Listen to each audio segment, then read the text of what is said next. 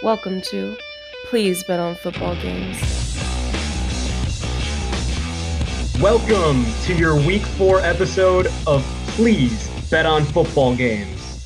I am Joe, your host at BMADFTS, the keeper of the real, and to borrow from Kanye West, nah, Twitter can't tell me nothing, right?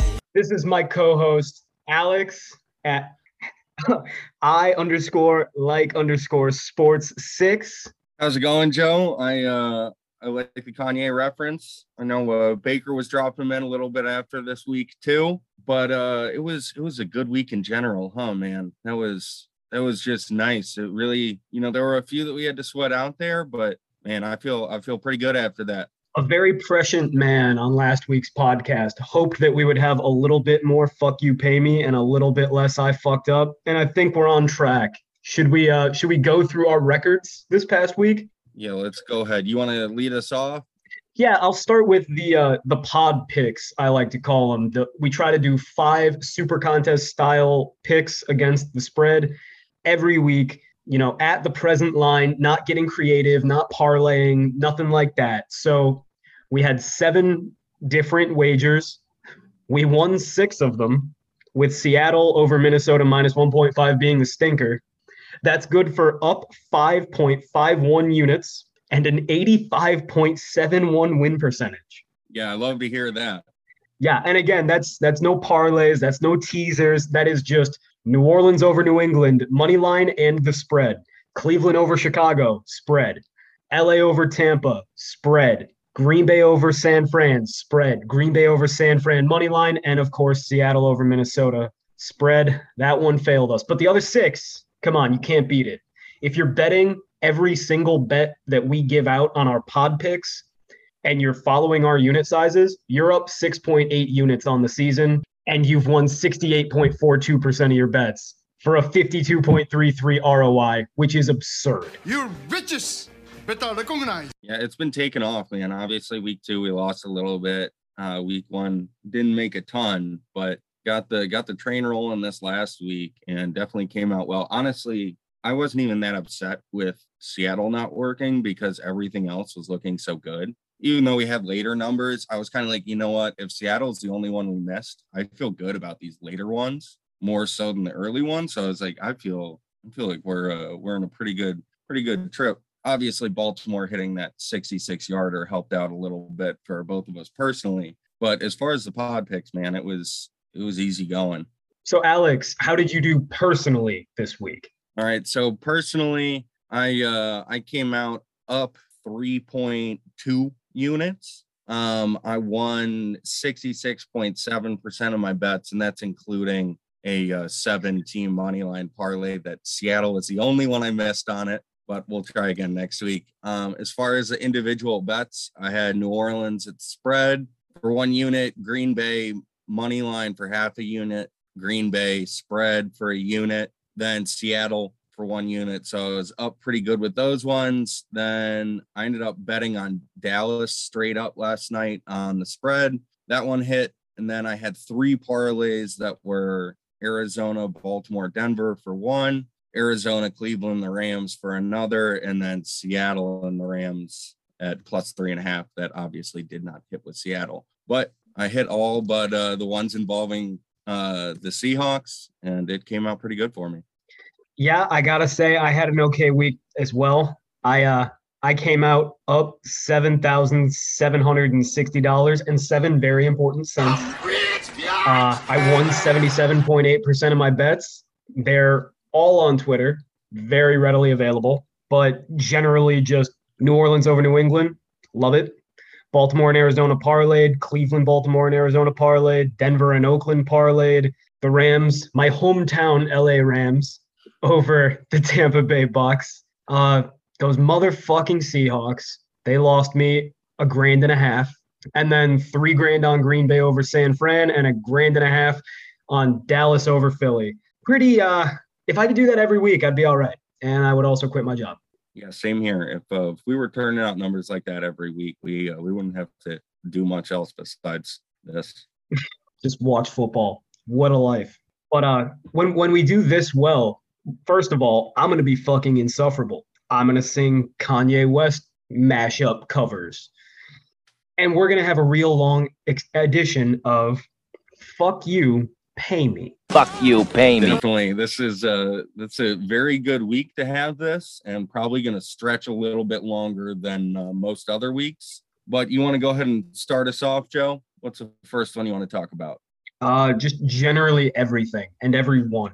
Everyone pay us for fucking everything because we hit goddamn near everything. And it's not just like we won these bets. Almost all these bets played out exactly the way we said they would. I want to start with Justin Fields because I really like him. I really like Justin Fields. Yeah, big fan of him.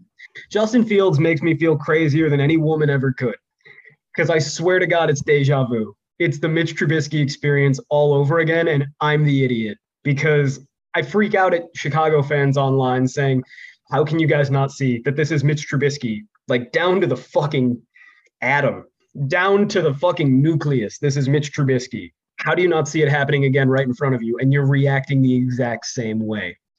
And then I, in hilariously ironic fashion, get frustrated with them the exact same way I got frustrated with them over Mitch Trubisky. So who's the real idiot here, Joe? Well, the real idiot is Justin Fields because I've never seen anybody take so long to make such a simple decision. And I've been on dates where we can't figure out where we want to eat. This man, he got sacked, 9 times? I believe that's the number, yes. Yeah, that's not great. But you know what's really bad? Is that 4 of those were specifically because Justin Fields, despite the design of the play, wanted to hang on to the ball an extra 2 seconds. He was late on almost every read. He was scared in the pocket. He hesitated for no reason. He was waiting for receivers to come wide open instead of just being NFL regular open. And all this shit is stuff that we saw in college. It's right out of my scouting report from him at Ohio State. It is incredible. I did a fun little exercise earlier today where I sent Alex my scouting report from Justin Fields versus Northwestern 2020. And I said, read this and tell me if I'm talking about the Northwestern game from last year or the Cleveland game from a few days ago, because he was late to make reads. He was slow to process in the pocket. He holds onto the ball too long. He's not very precise with his accuracy. I legitimately don't think he's ready to be a backup quarterback in the NFL.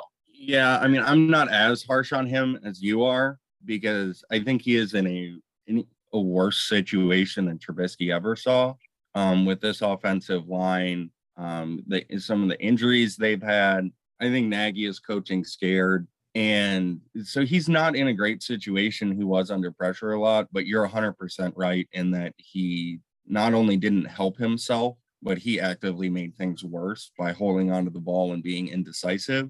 There, we've sent a few videos back and forth of some of the sacks he took or just plays that he missed where he had guys open, but he was just a half second late pulling the trigger. And that either then the window closed and he didn't throw it at all, or he made a throw that then got broken up because he's just a little late. And it's exactly what we've talked about, you had in your scouting report, and that we've gone back and forth over since last season of he has all of the tools. He has a cannon. He's big. He's strong. He can run. He can do everything physically, but right now he just is not there mentally, whether it's a confidence thing or he doesn't know what he should be looking at. There's something that's not clicking, that he just doesn't trust what he's seeing or doesn't know what he's seeing, whatever it is. So he's holding on to the ball too long and he's not making plays, that catch it, throw it,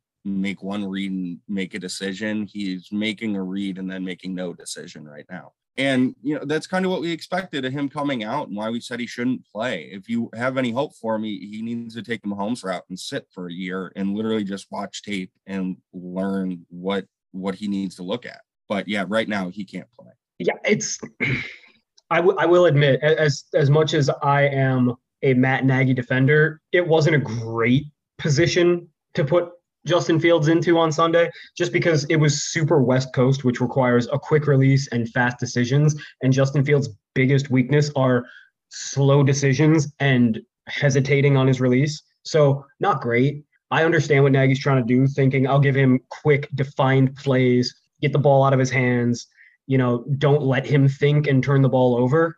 But you almost have to just, if you're going to play him, which you should not ever, you almost have to just give him the rope to hang himself with, because yes, he's going to throw interceptable balls, but otherwise you get yesterday where he was inaccurate on 13 passes aside from the interceptable ball that he threw, and he only completed 6 gimme throws. Like 67.74% of his plays yesterday or Sunday were negative. He was accurate on 39% of his aimed passes. You can't take a player that is this imprecise, this inconsistent, this problematic, and then try to rely upon consistency and winning quick. The only hope you have is to try to make use of his explosive traits, such as his great speed and his cannon of an arm, and just go deep, because he's not going to hit the short ones anyway. Yeah, my only worry would be that if you say, all right, Justin, open it up, chuck the ball, he's going to throw a lot of picks, and you might ruin his confidence. Like, it's obviously already a little shaky. And if then you go, hey, go be you, and he struggles even more, you might really mess with his head, especially if then you sit him down for the last half of the year. So his last memory is, throwing 3 picks, because that's what the Jets have done with Zach Wilson, where they said, all right, throw it.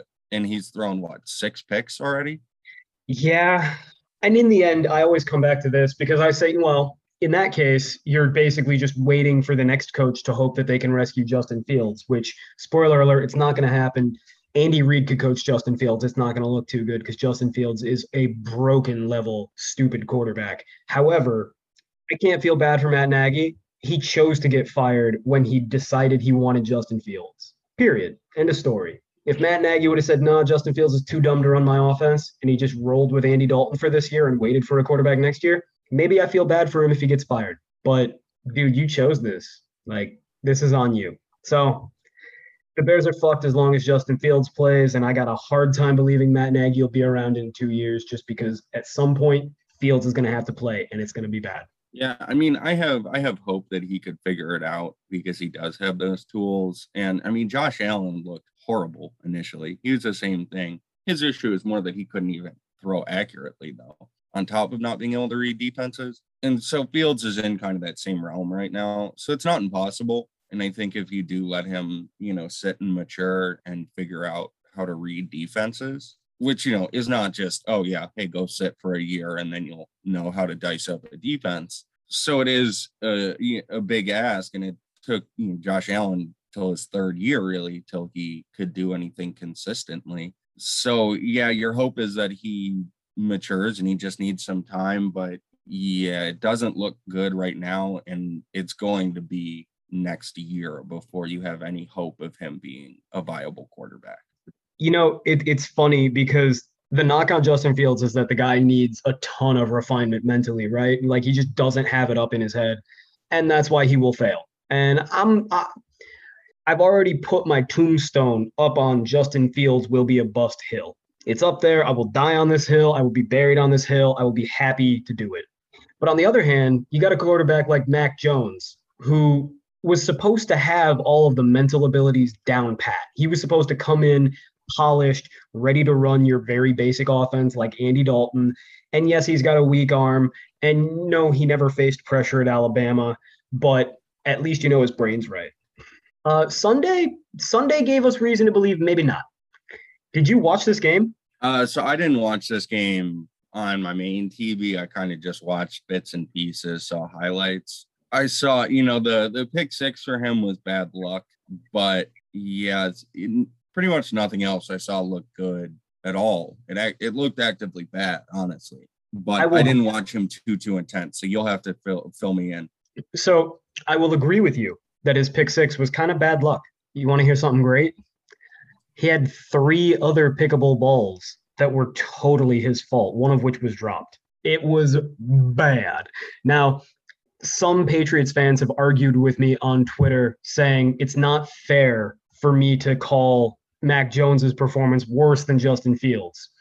I say shit, Germans say shite. It's not good. So Mac Jones had 49 gradable dropbacks, right?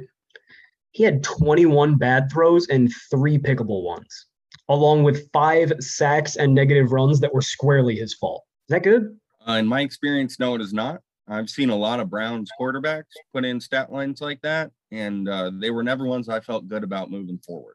52.73% of his plays were negative, bad, like inaccurate, turnover worthy, losing yards on a sack or a bad run. Well, he didn't fumble, but a fumble would be a negative play. You get my drift. It was fucking all.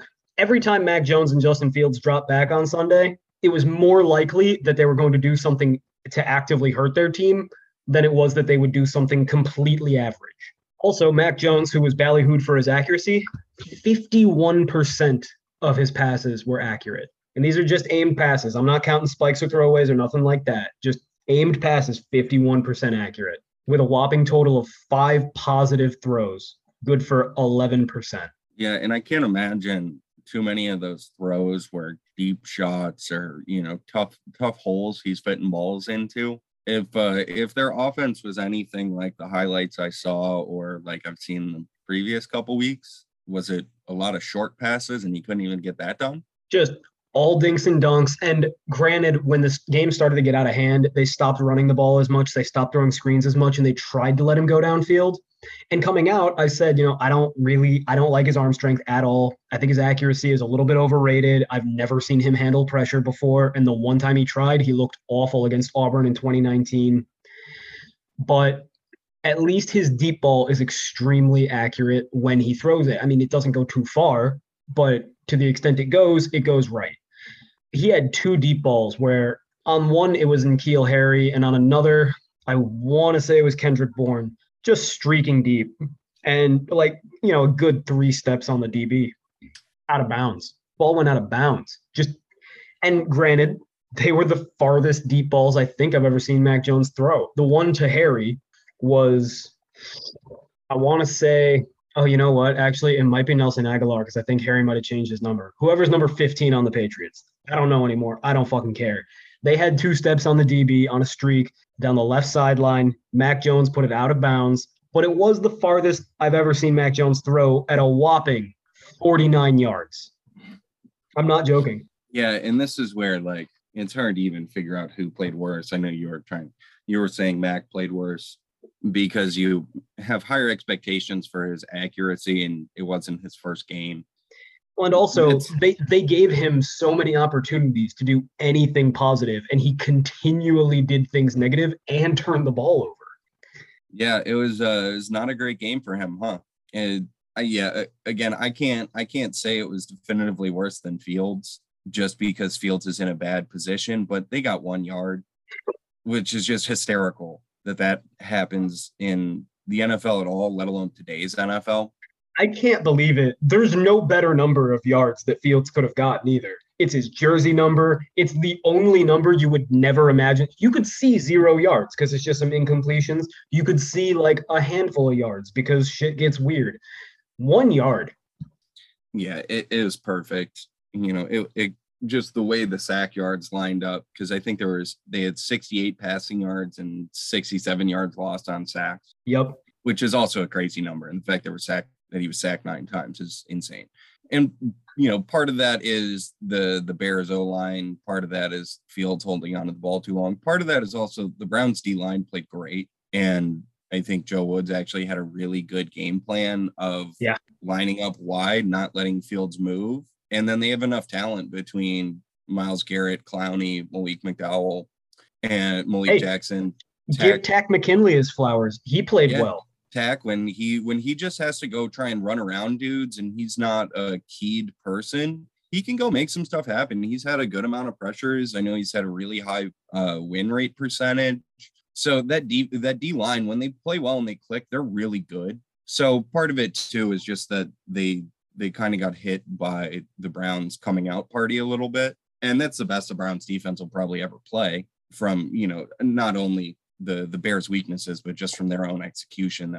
We'll never see that again. So it's a tough spot for them too. But yeah, between Mac and Fields, it was a very bad week. The predictions you especially have been making came true, that they both looked horrible and turned in all-time bad performances and saw their team lose by a decided margin.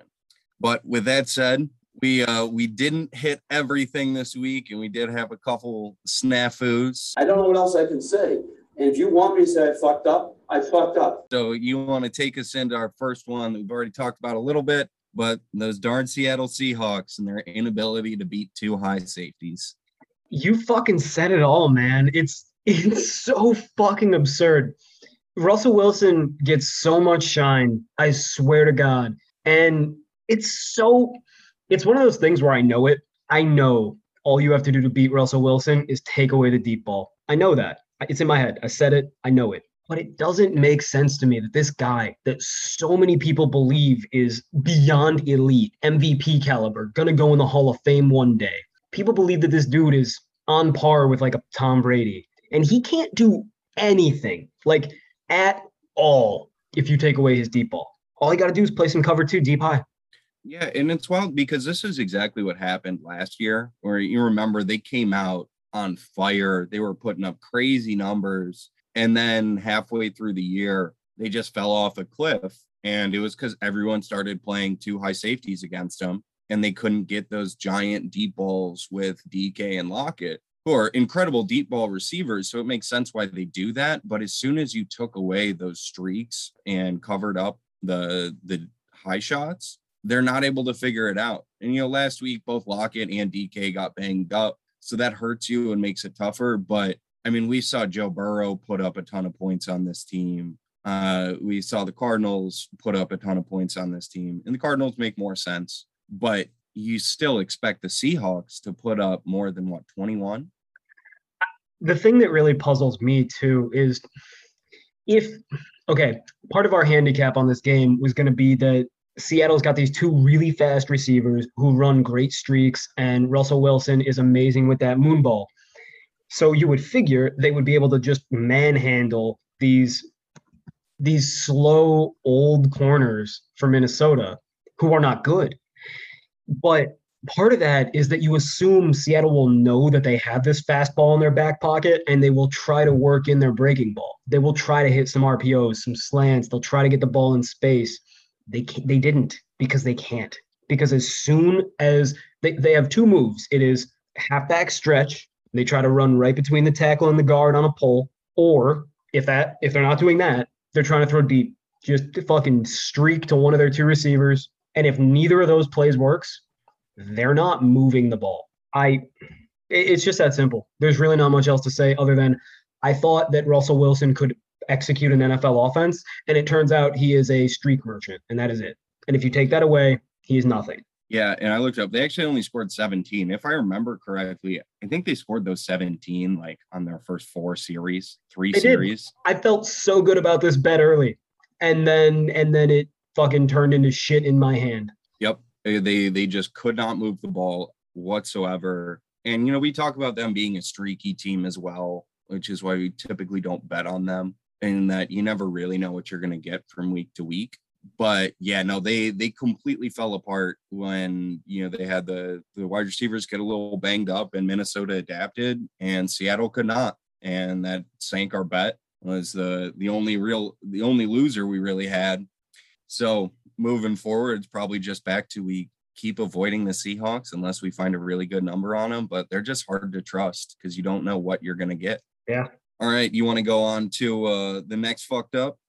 Yeah, I fucked up because I've been telling everybody. So starting in July, I started telling everybody to bet on the Saints over the Packers week 1. That was great. It was lovely. Big win. But almost as soon as I started talking about that, I also started talking about how we need to bet the Saints beating the Patriots at any line given, but especially at +3. I was going to put $5,000 on it. I was going to put 5 units on this game. And I fucked up because I watched week 2 and I got scared because I saw a Saints team with 9 of their coaches missing, inflict many unforced errors and wounds on themselves. And I got scared. So I only bet $2,000. I bet 2 units.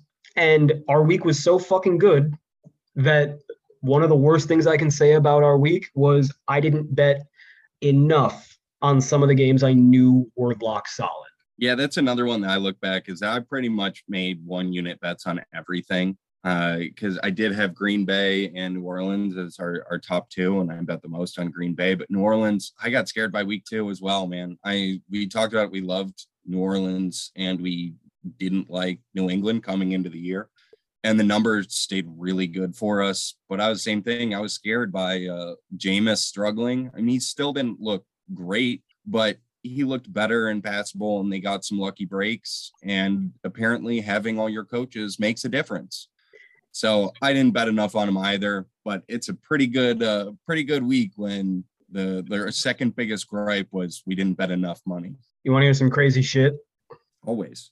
Jameis didn't even play well. I charted this game for him because I was already charting Mac Jones, and accurate on 73.5% of his passes, 20% positive plays, 40% negative plays. Like, he got away with a ball where he did a fucking pirouette, threw it off of half of his ass and got a touchdown.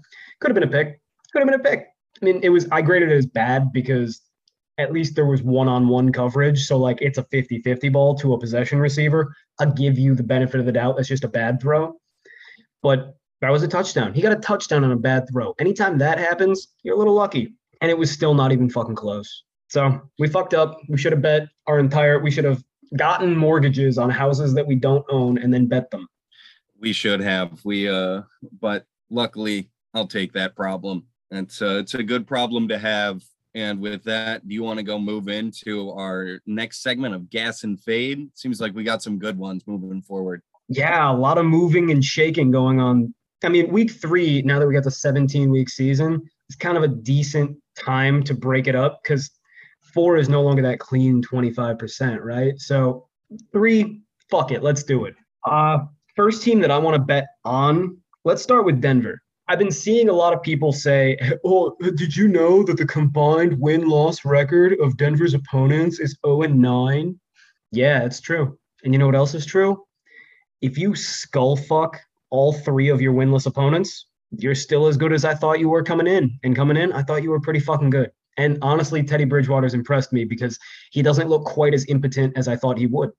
Yeah, I mean, we keep talking about it, but Teddy's been aggressive. I mean, especially relative to Teddy. But he's not just playing that 15-yard game.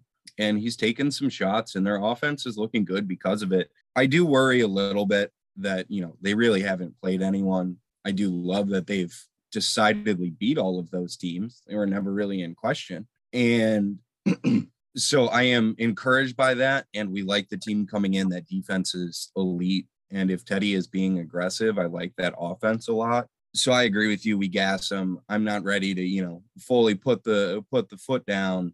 But this week will be very telling because if they can look good and beat Baltimore, then we know they're 100% for real. And we're going to be putting a lot of money on them. Hopefully the market doesn't catch up to us this much, but they're a team that I like, especially with the offense moving the way it is right now. And obviously they'll look a little worse once they play real teams, but I like them a lot moving forward. Yeah, to the point of them not playing anybody, I want to address this very clearly so everybody understands. Does Alabama usually play anybody in the first 3 weeks? Fuck no. And we never question them because they beat the shitty teams soundly. And no, Denver is not the Alabama of the NFL. But they never let these 3 shitty teams even think they had a shot. It was clean. Beating bad teams clean is a good sign. Yeah, my only worry moving forward is that they could end up, a little bit like Baltimore is, where they beat up on bad teams. And then when they play good teams, they might fall apart a little bit. So I'm curious to see how that goes, but it's encouraging, and they're really, really beating up on these bad teams. I think there was a second where it was close with Jacksonville in week 2, but other than that, it's been clean. I'm excited to see him. All right, you keep on dangling this segue in front of my nose, so I'm going to take it. Speaking of Baltimore, put them on the fade list. Put them because they're supposed to just run train on these bad teams, right? Well, they played the Lions and they did not. I agree. I mean, obviously I think they're still spinning a little bit from the crazy amount of injuries they had coming in, but that game was bad. I mean, Lamar pulled out that 4th and teens to get him into space for the kick. It's 4th and 19. Yeah. 4th and 19, which is great that it worked. And that was a crucial play from him. But the 2 plays before it, And really the end of the game in general were not good by him. And the fact that they even needed that just goes to show that Baltimore's offense is really one-dimensional right now. And if you can shut down their running, they're not a team you really have to worry about. Now, it's a big ask to shut down their running, but the defense hasn't looked as unstoppable as we maybe expected them to. And the offense is so one-dimensional that, they're not beating up on the bad teams. You know, they had that win against Kansas City that was really nice, but it was a little fluky with that late fumble. And I just don't trust them. I don't trust Lamar to throw and to consistently pull out these magic plays. So I agree. They're on the fade list, and it works out well that we have a team on the gas list and a team on the fade list playing each other this week, kind of like New Orleans and New England last week. Imagine that. No, to your point, what would we be saying about Baltimore right now if they didn't? Like, what would we be saying about Baltimore right now if Kansas City didn't fumble the ball on their way to easily winning that game? They would be 1-2, and we'd be saying this Kansas City team doesn't quite look right, and they still beat the Ravens. Mahomes threw a bad pick. They had a fumble. Their offense generally sputtered against Baltimore, and it shouldn't have. Baltimore threw 2 picks, but every time you ask Lamar to throw, that's what's going to happen. And Baltimore still won that game ever so slightly at home. I think both of those teams are a lot worse than we thought they were coming in.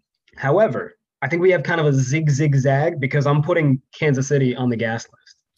Yeah, and I feel like this is just getting in early on, their dip. It's buying low. And that, Kansas City barely beat the Browns and then lost to Baltimore with some bad turnovers and then lost to the Chargers with some bad turnovers. So their games have basically been, if they play perfect and don't turn the ball over, they win. If they don't play perfect and they turn it over, they lose. Honestly, it's worse than that because, put simply, the Chiefs have not won a game in which the opposing team's punter has failed to give them a touchdown. Yeah, and don't get me wrong, like they're playing really good teams because the Browns, the Ravens, the Chargers is a brutal start. And if it was anyone but the Chiefs, we would be talking about like what a grinder to go through to kick off the year, especially when you have a brand new offensive line. There's going to be some growing pains, and these teams they've played are really good teams. So I agree with you that we should put them on the gas list because they're only going to go up from here. Yeah, and they lost to the Chargers. Well, the Chargers are a good team. The Chargers have a great defensive coordinator. The Chargers were a little lucky to win that game. And it's not so much that I think Kansas City's good. I do. They're good. But it's just more so that I think people are going to be a little bit quick to jump on the fuck Kansas City bandwagon simply because they have been so annoying and so lucky for so many years. And people want to bury them. As much as I want to bury them, I don't think it's prudent to just yet. And I think that we'll see a little bit of value on them in the coming week or two.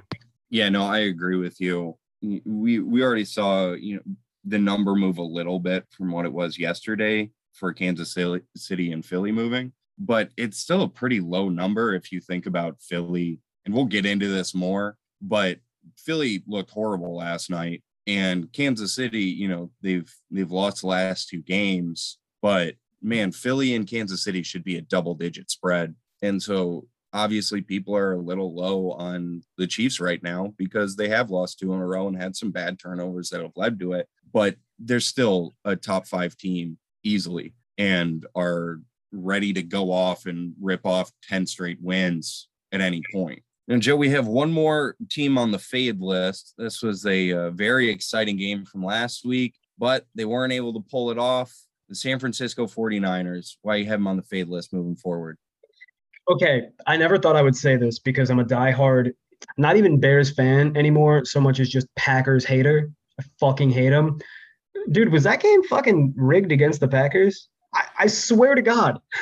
I know. I was texting one of my friends that's a Packers fan, and he was sitting there, and I was like, all right, like, this one feels dirty rooting for the Packers. We were going back and forth, and some of those plays were happening where those calls that were just blatantly wrong. Like when Devontae Adams got speared in the face, or where the 49ers were getting defensive pass interference called against the Packers for like generally being in the vicinity of a pass. Yeah, it was crazy. The things that they were calling against the Packers, the standard was so low, whereas like any contact or whatever they're calling. Whereas then when the Packers are on offense, they're getting mauled or the head-to-head hit and they're not calling anything. It was wild. So he's freaking out. I was like, you know what? Normally I'm firmly in fuck the Packers. You guys get every call ever, but you're 100% right. You guys are getting screwed right now. It was absolutely insane. And honestly, I think that's why we have to fade the 49ers because, okay, a few things. One, the 49ers turned the ball over at very inopportune times to the Packers by no fault of anybody other than Jimmy Garoppolo. And the Packers did not capitalize. They turned an interception right near the goal line. So the Packers are in the red zone as soon as they touch the ball. They turned that into 0 points. Additionally, the 49ers were driving, and by the 49ers, I mean the Zebras were driving via yellow flags, and Garoppolo threw the ball backwards, fumbling, giving the ball back to the Packers, and they turned that into 3 points and no time off the clock. So right there, those two mistakes from a quarterback, which are relatively predictable because they are quarterback mental errors, the game should be over. But it's not. And instead, the 49ers, with a lot of help from refs at home, lead themselves on a bullshit touchdown drive to momentarily come close to almost covering the spread.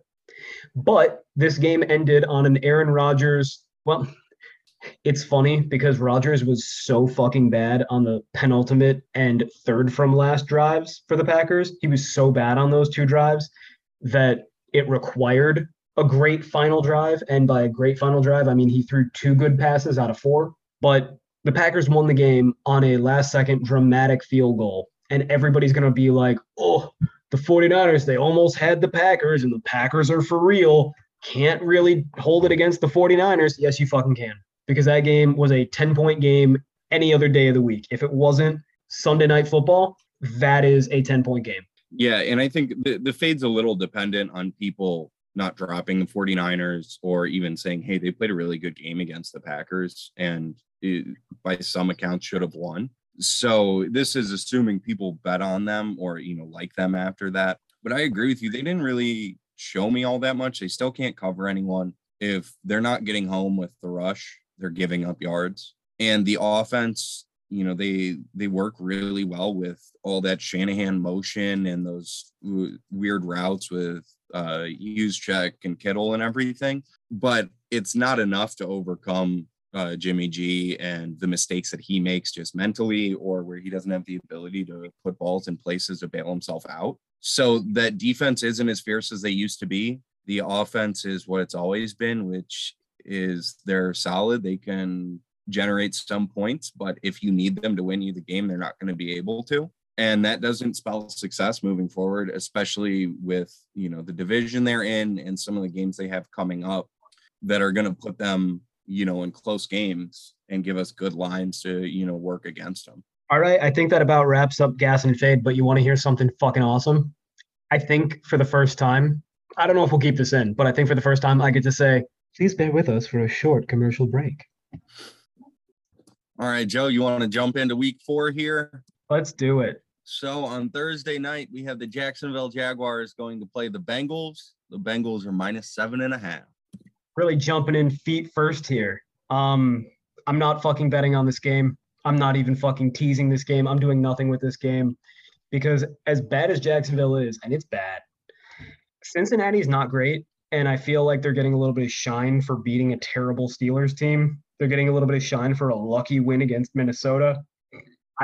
If you told me Jacksonville wins this game, I'm not shocked. That said, I'm simply not betting on Jacksonville this year. Probably not the entire year. So, yeah, I mean, I would err towards Cincinnati because exactly what you said. I'm not betting on Jacksonville ever. I think -7.5 is too big of a number for them because they're not that good.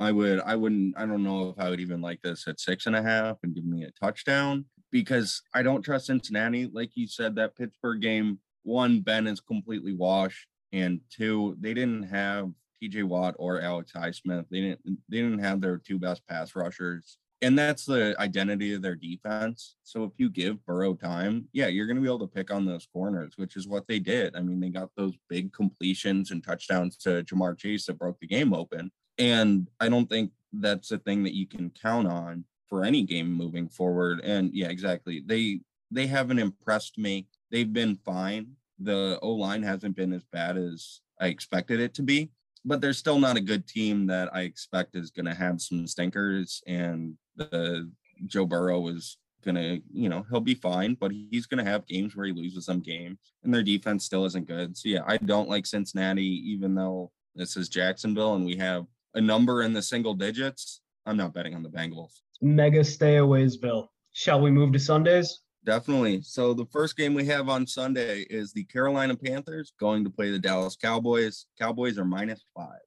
This is actually a very interesting game, just because Carolina's a little bit overrated right now on account of their undefeated, and they shouldn't really be undefeated because they played Houston on a short week with a rookie quarterback, and Houston sucks. They played the Jets, who fucking suck, and it was way too close for comfort. And they beat a Saints team that could not stop shooting themselves in the foot without 10 coaches.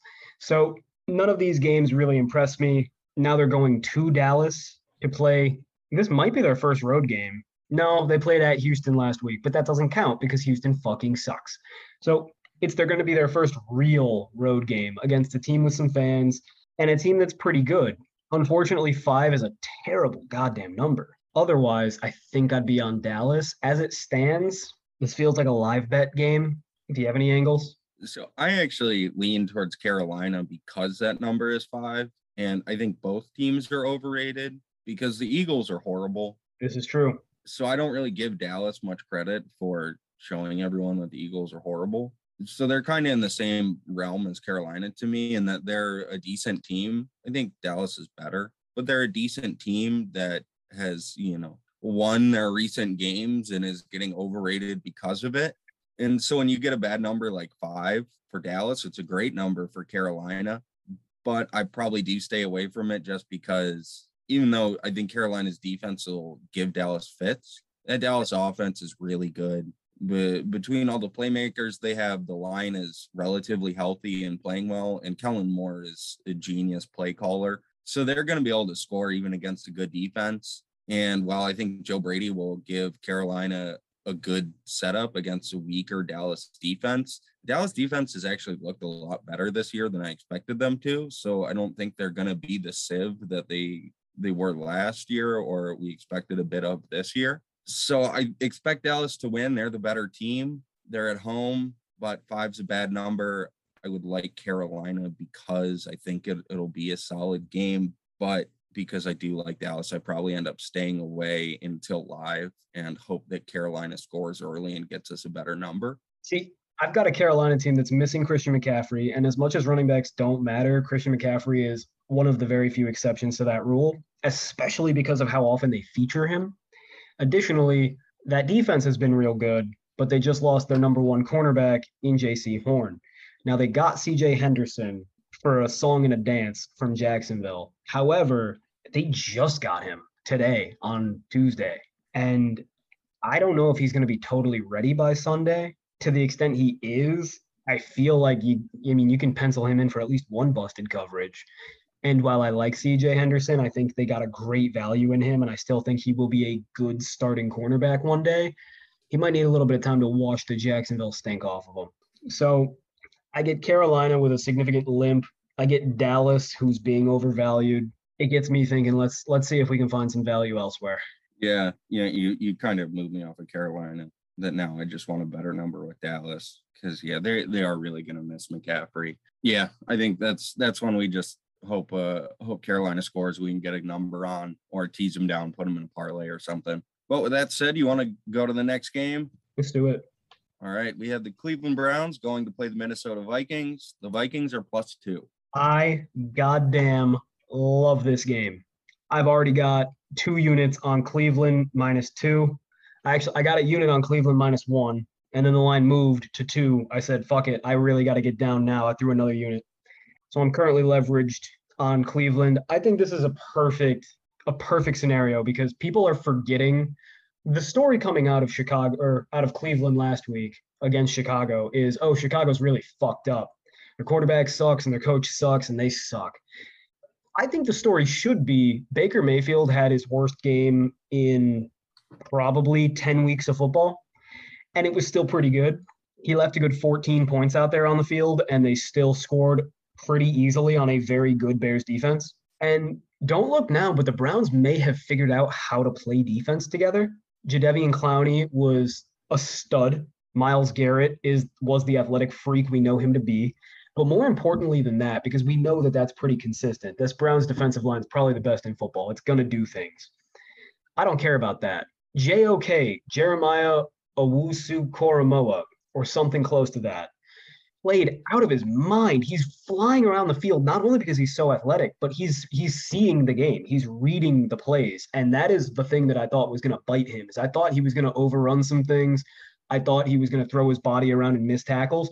He looks polished and sharp. And yeah, I mean, I expect him to miss some tackles moving forward, and he will get fooled because he's still a rookie. And I mean, we even saw in some of the earlier games where, you know, it's him getting worked in. And so this is him maturing, but he did already miss some coverages and make some bad reads in earlier games. So I'm not going to put too much stock into this game, but yeah, he looked fast. He was right on everything. He was blowing up plays, timing stuff really well, breaking up passes. He was elite. I mean, I know he won Rookie of the Week for PFF. I think the NFL named him Rookie of the Week. He had the highest linebacker score of anyone in the league by PFF. He was a stud. If he can play anything like that throughout the rest of the year, the face of that defense changes because you just have him going and chasing people down and really shutting down the middle of the field and the short and intermediate areas. I was also very encouraged by the secondary because,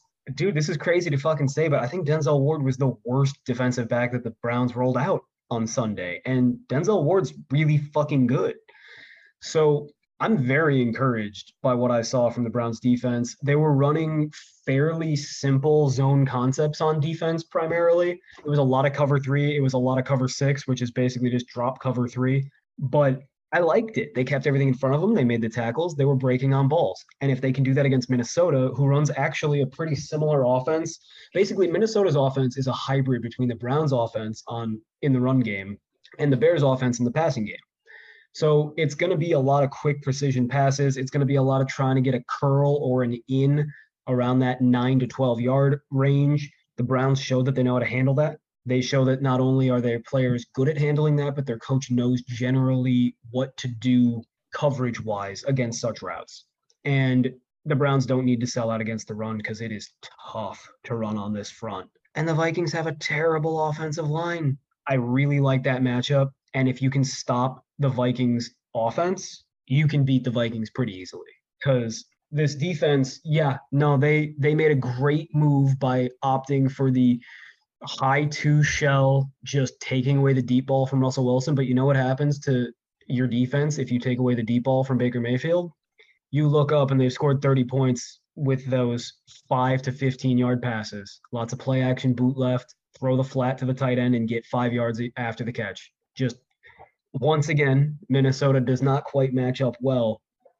And even if they did, the Browns are a significantly better team in my book. Yeah, my general worry about this game is just that the Browns seem to play to the competition that they're against. Whether it's a team that's better than them, they'll play up a little bit. If it's a team that's worse than them, they're going to play down a little bit. So I worry about them playing down to the Vikings. And we don't know if Greg Newsom's going to play. They're still waiting to hear back about his calf. And so then if it goes to Denzel and Greedy covering Justin Jefferson and Thielen, I get more scared about that defense and the ability to shut down the Vikings offense, especially because last week they played great. They executed really well. But Justin Fields also left routes on the field that there were routes that were open that he didn't connect on that Kirk Cousins will, because Kirk Cousins is smart and he knows where to go with the ball and he's going to take what you give him. So the Browns definitely are not going to put up anywhere near the defensive performance they did last week. And the offense is going to have to score. They're going to have to go score high 20s, mid 20s, probably. Luckily, I think they should be able to do that. The Vikings defense is solid. Their linebackers are still really good and can kind of shut down the middle of the field a little bit. And they know how to play against that wide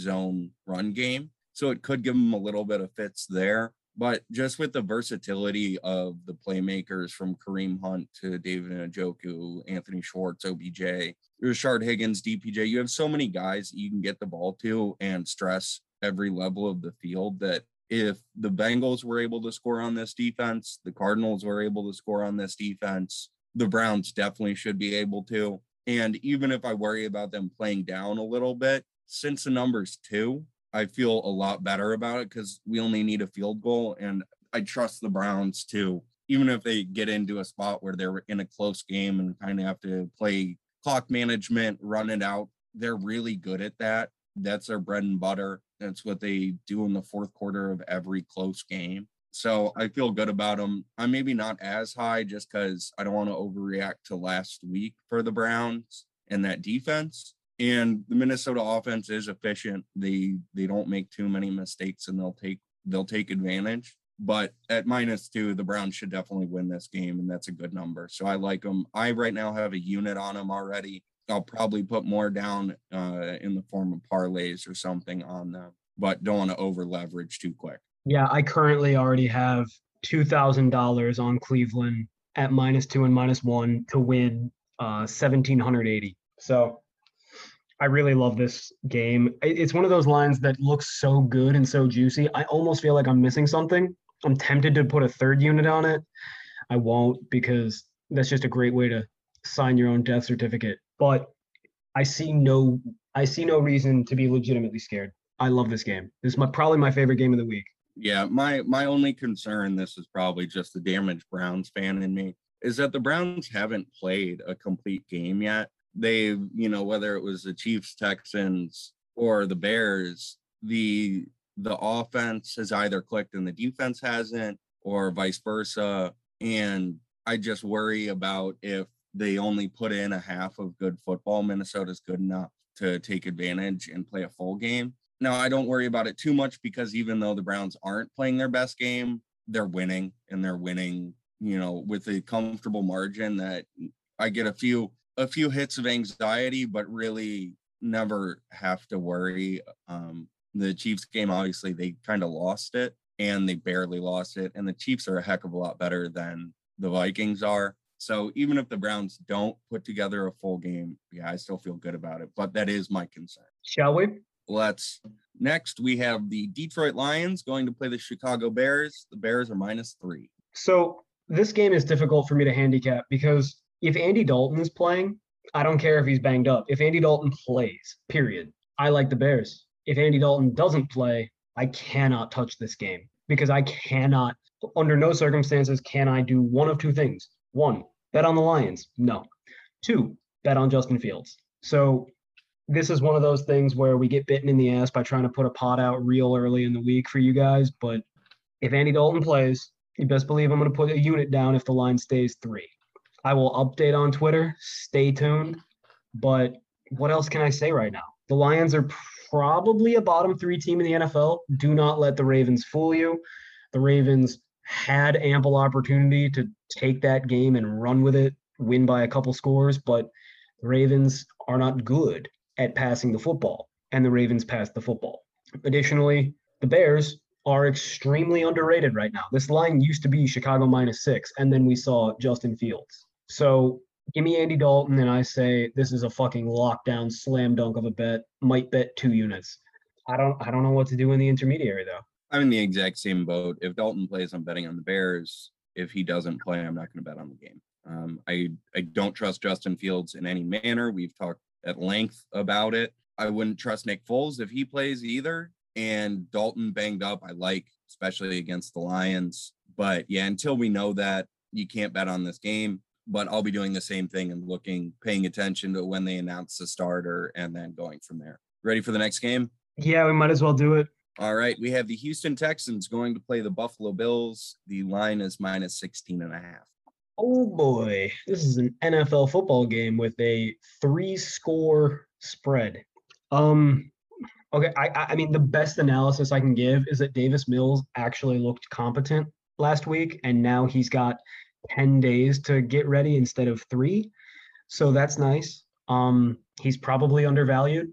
I don't know that I give a shit with a 17-point spread.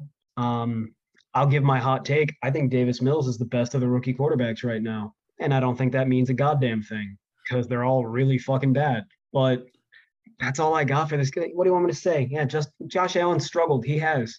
He's plenty good enough to score on Houston. Davis Mills looks great for a third-round pick rookie quarterback. But the rest of his team sucks, and he's still a third-round pick rookie quarterback, and they're playing a good team. Yeah, I have nothing about this game. I'm not going to bet on it. That line is humongous. Buffalo, even if Josh Allen hasn't looked great, they've still put up a absurd amount of points the last 2 weeks. Josh Allen looked good last week on top of putting up good numbers. So this might be them hitting their stride and they're back to last year and they could go run them and win by 30 points. 17, though, is a huge number. So it's not like I'm going to bet on the Bills. But I'm also, I'm not betting on the Texans. Davis Mills, you're probably right. Right now, he's probably the best rookie playing, but that doesn't mean anything. It just means that he's not actively horrible. And that Texans team is awful. They are actively horrible. The coach is bad. Even with the long break, they're a much worse team in every facet, and they're going to have a bad week. I hate to do this to our loyal listeners, but that's all we got for that game, too. Maybe we can get some more in-depth analysis on the next one. All right. So this one, we have the Indianapolis Colts going to play the Miami Dolphins. Dolphins are -1.5. Well, it's a good thing I said maybe, because this game's tough, too.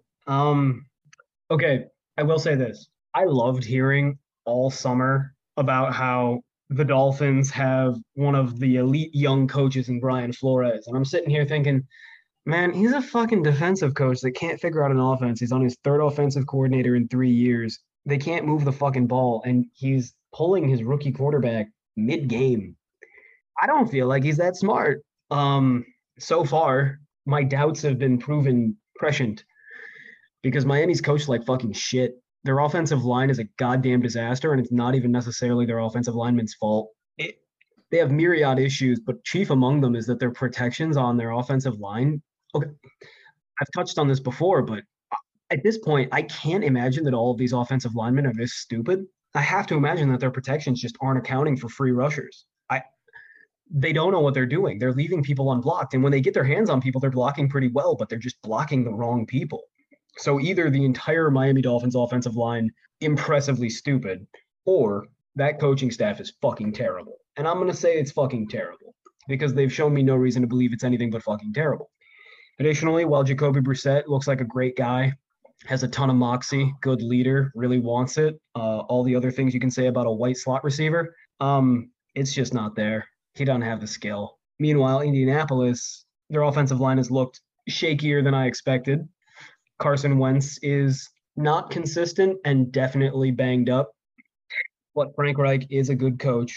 It's tough. I lean Indianapolis, but this game these are two teams on the precipice of average. They're not quite there, but they're close. Yeah, I was happy you said maybe about this game as well, because I was looking at it and like, I don't really want to bet on this one either. I actually probably lean Miami because Quentin Nelson's out for Indy, and that's going to make things tougher for them on top of, Wentz being banged up, new, not MVP Wentz. So he's not going to be able to go create and save the team. And the defense is looking better, but they're still not elite. Miami, I agree with you. That offensive line is really hurting them, and whether it's coaching or them, something's not working, and they're really holding back that offense. I agree on Brissett. He's a perfect backup, but if you have to play with him as your starter, you're in a tough spot, and I don't trust that team very much.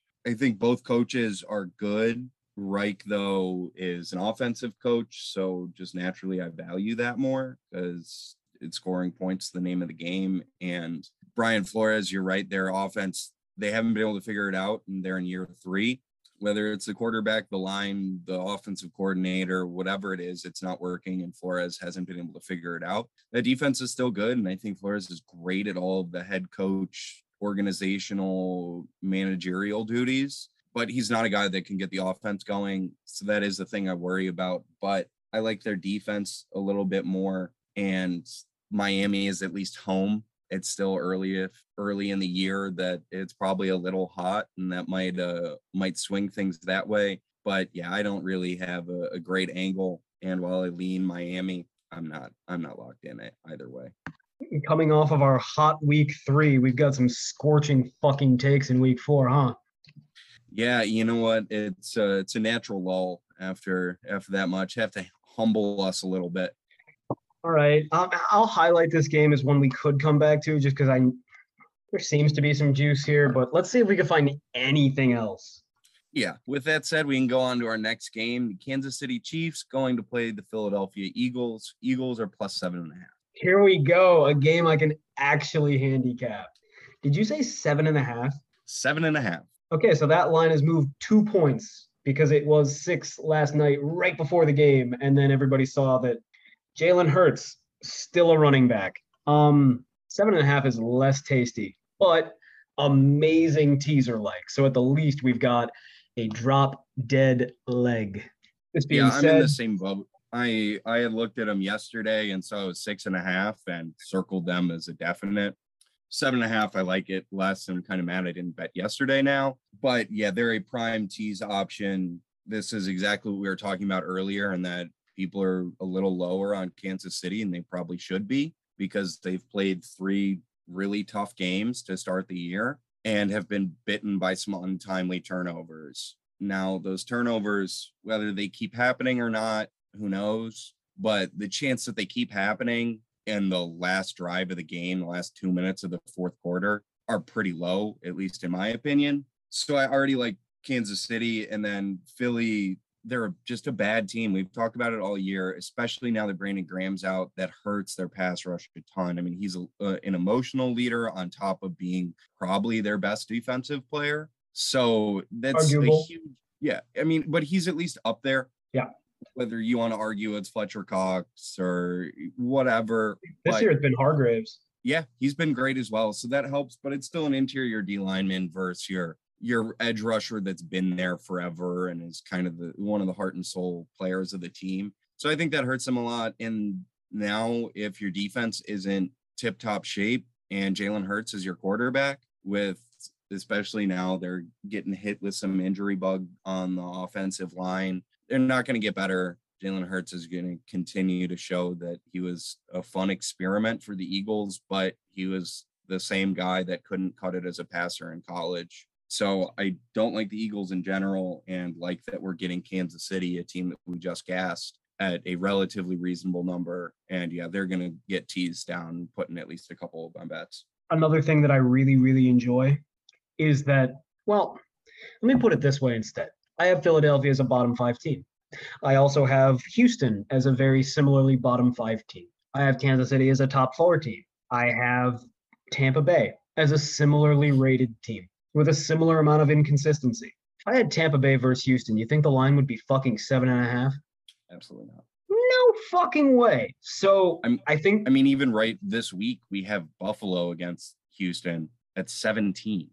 Exactly. And while I think that there's value on the plus 17, and I would never bet it because I do not bet numbers that fucking big. No way. I think that there might even still be value on Kansas City minus 7.5. And I'm going to keep it as a maybe for our super contest picks, just because I don't think people realize yet just how terrible Philadelphia is. And it's not getting better. Dallas just wiped them. And Dallas is that was fine. an away game. Yeah, and Dallas is a solid team, but Kansas City is a heck of a lot better than Dallas is. Here's the other thing. I don't do props, but I'll do this prop. Go and find your Travis Kelce over yards props. Philadelphia cannot fucking cover tight ends at all. They have no linebackers worth a goddamn. They have no safeties worth a goddamn. And their corners are going to be very preoccupied with Tyreek Hill, Mecole Hardman, and God forbid Josh Gordon figures out the playbook. I don't know if Josh Gordon's any good anymore, but you have to respect him if he's on the field. I think Travis Kelce is going to fucking eat. This will be a career day for him. So you know what? Let's see if we can find a line right now. All right, so I can't find Travis Kelce's yardage prop this early in the week, but just judging by the last few weeks, it's going to be somewhere between 90 and 95. I think I bet over 95. He's going to fucking eat, dude. Yeah, that's a huge number. The only thing I would worry about is if they're up huge. They might not play Kelce that much in the second half or the fourth quarter. So you might get some of those yards eaten into. True.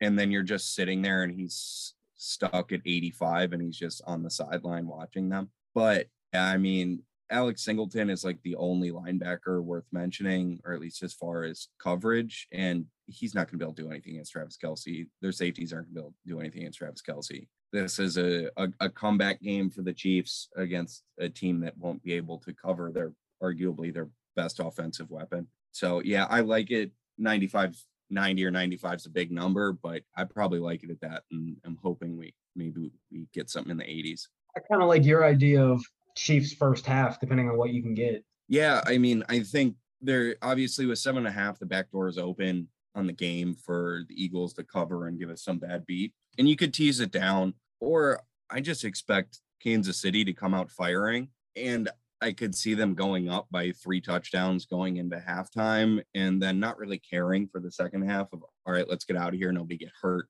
We've won this game. And then the Eagles maybe chip back and they're playing prevent. So Jalen can complete some passes and he's running because he has the space with the soft coverage and coming back. So I do like Kansas City in the first half. I worry a little bit about, with Andy Reid, maybe they're going to come out a little slower depending on his health. But overall, I think, they're pissed off. They lost 2 games in a row off of, bad late turnovers. And now they're playing a much worse team that is undermanned too on defense. So they should be able to just crush them. To the extent that Andy Reid being gone is any kind of a problem, that problem will manifest itself more in the second half than the first half, right? Because Andy Reid could be in his fucking hospital bed right now, shitting his pants. He's going to script the first 15 plays of the game. And that'll get you through about the first quarter, at least the first drive. So if Andy Reid is going to be incapacitated to any extent, first half is a good angle. Right now on Bovada, you can get Chiefs -4. You find -3? 3.5. Take it. There you go. Yeah. -3.5 at -125. If you want to go up to -4, you can get -115. Should we make this a bet? Should we make this a pod bet? Chiefs first half? Yeah, I like it. Let's go for it. All right. I'm going to write it down. All right. What do we got next? All right. Next game, we have the Tennessee Titans going to play the New York Jets. The Jets are +8. Sounds like another nice leg to me. As much as Tennessee is fucking unpredictable dog shit, they're going to be able to run. And if they can run, they will always win. I mean, do not trust Vrabel to get margin. So tease this fucker down. Money line, maybe -1.5, nothing more than that. But there's a great leg and nothing more. Yeah, obviously, I'm not betting on them straight up just for the general. Don't bet on the Titans. I even hesitate to use them as a leg because of that. And with 8, you're going to have to tease down so much or take it down to money line. Now, them as a part of like a 3-team parlay, they'll probably sneak in for me. But yeah, I just hate Vrabel with any margin. Granted, you're right. They're going to be able to run like crazy. And even with a suspect defense, Zach Wilson is struggling right now. And I don't expect that to remedy in a week. So the Titans should walk all over them. And the Jets should end up with like 30 offensive plays because they just never have the ball.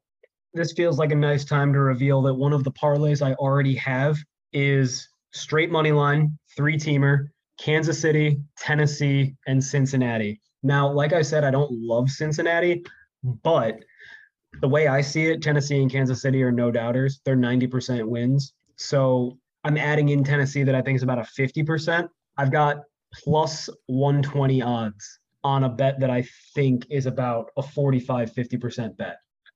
Is it my favorite parlay ever? No. But if I just do Tennessee and the Chiefs, it's like -220. And that's just not very fun. Yeah, it's not worth it at that point. And I feel like the Bengals against the Jags, even, your Thursday night games that can get weird. And who knows, because the Bengals aren't a great team. They're still playing the Jags at home, and they're way better. You should be fine. It's also a game that you can easily hedge out of. If you're watching that game and you think, oh, fuck, the Bengals might not do this, you have the Bengals at +120. So I like it because The game I feel least confident about is a standalone game that I can watch very easily, in which the team that I have money on is massively favorited. So in the end, I can get out of it because I feel like if the Jaguars come out flying and they're up by 7 in the first half, I'm still going to get even odds on them winning the game outright. I'll be able to hedge out and go flat. Definitely. Yeah, it's one that's a nice part of Thursday night games is that you can get out of it. And you have so many games coming up that you can pair if you need to. With that said, you ready to move on to the next game? Let's do it. All right. We have the Washington football team going to play the Atlanta Falcons. The Falcons are +1.5. This game is just going to suck. Yeah, I liked the Falcons coming into the season. I thought they could be something. But Arthur Smith is impotent. Matt Ryan is depressingly old looking. They beat the Giants. It was a terrible game.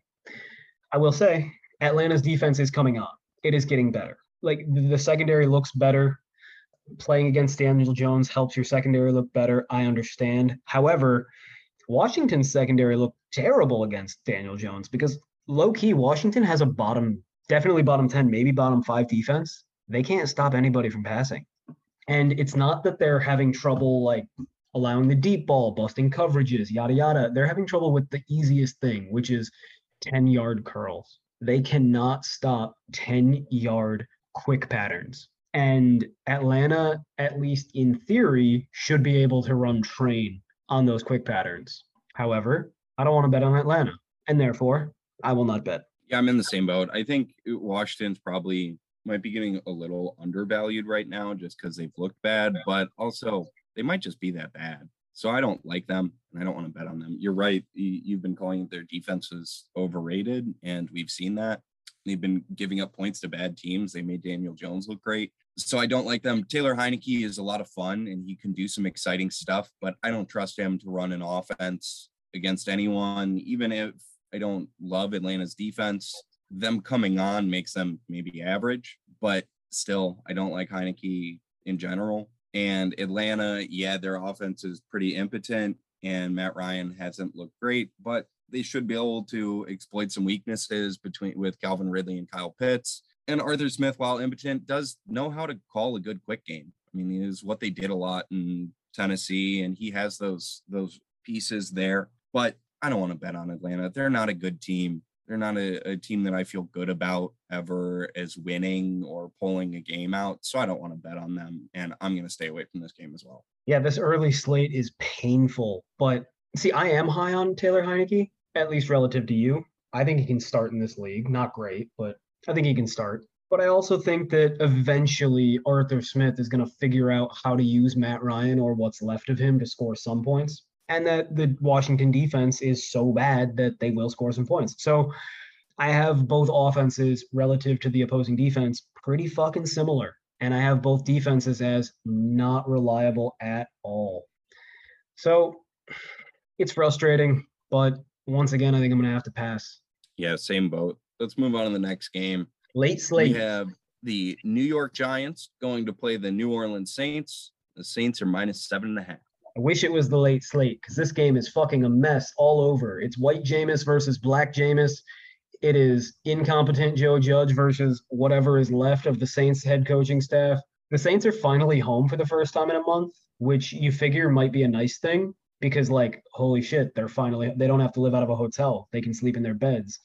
But typically in these kinds of scenarios, you see teams, at least for the last 5 years in the NFL, when they come home from a long road trip, they actually tend to play a little worse than you would expect simply because they're finally home and they relax and they start handling their lives again.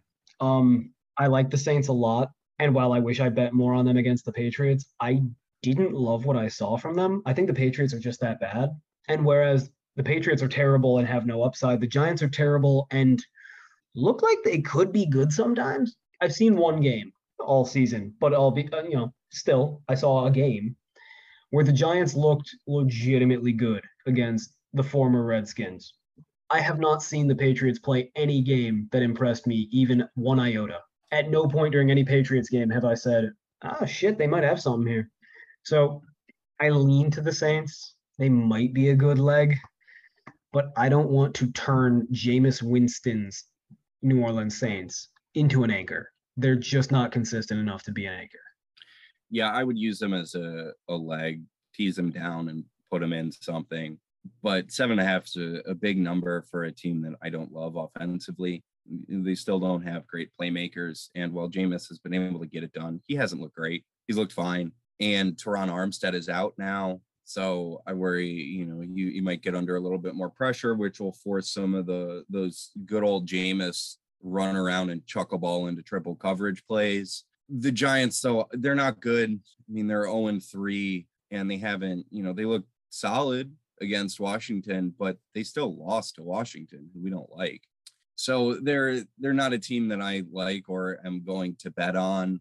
That's where I like New Orleans if I would tease them down, but still over a touchdown for a team that I don't love. And the Giants can do some stuff. They do have some playmakers, and Daniel Jones can have games where he's awesome. I mean, he hits his stride sometimes and really can make some throws, and he runs really well. So they might be able to put up some points and, sneak a backdoor in with 7.5. So yeah, I like them to tease them down. I don't love it for the reasons you listed of their offense doesn't wildly impress me, but I still like that defense a lot with Lattimore back, Paulson Adebo playing well, and that defensive line. They could make Daniel Jones do a lot of stupid stuff. And then Jameis, again, doesn't really need to look that good. He just has to not be horrible, and they're still going to win that game. See, that's the thing, though, is I just don't want to use Jameis. No matter what happens, there will be 2 to 3 times a game where he just creates a turnover out of thin air, or at least a turnover-worthy play, because he feels like it, and he's Jameis. He's the king of chaos.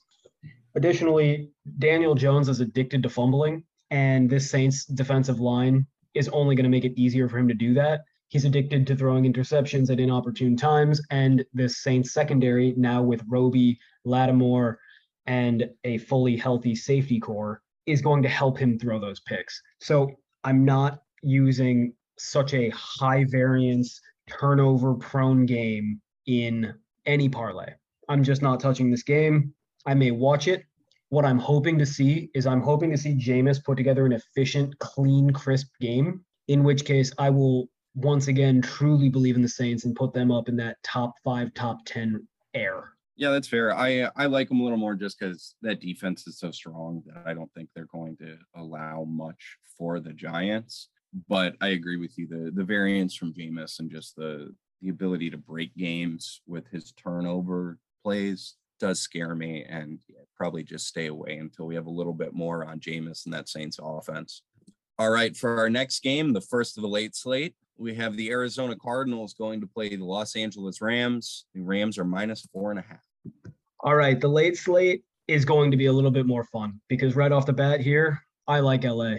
I usually don't like numbers this high. Give it to me. Give me the -6. 4.5. Oh! It was 6 yesterday. It's 4.5 today. Oh my God. I checked this one yesterday because I wanted it so bad. 4.5, and it's not even juiced. This is going to settle around 4. Yeah, okay. No, I like this one a lot. I liked it yesterday when I saw it was 6. And when I just read it off to you, I looked at my notebook that I had written everything down yesterday and went, oh my goodness, this line has dropped 1.5 since yesterday. Okay, so here's all I got here. It's going to come down to playing this line. Okay, very quickly, we can go over the game matchup. The Rams are the best team in the NFL. They have probably the second best quarterback in the NFL, as I've been saying for years, in Matt Stafford. And they've got a top 5 coach at the very worst. I think that's fair to say. Yeah, I don't think anyone will disagree with you there. Their defense is solid to good, and that's all I need. Meanwhile, Arizona, I'm throwing that week 1 game against Tennessee out because neither team has looked that way since at all. Arizona was extremely lucky to beat Minnesota, who we've already just kind of panned as not a very good team every single fucking week. And they outplayed Jacksonville, but most college football teams should outplay Jacksonville.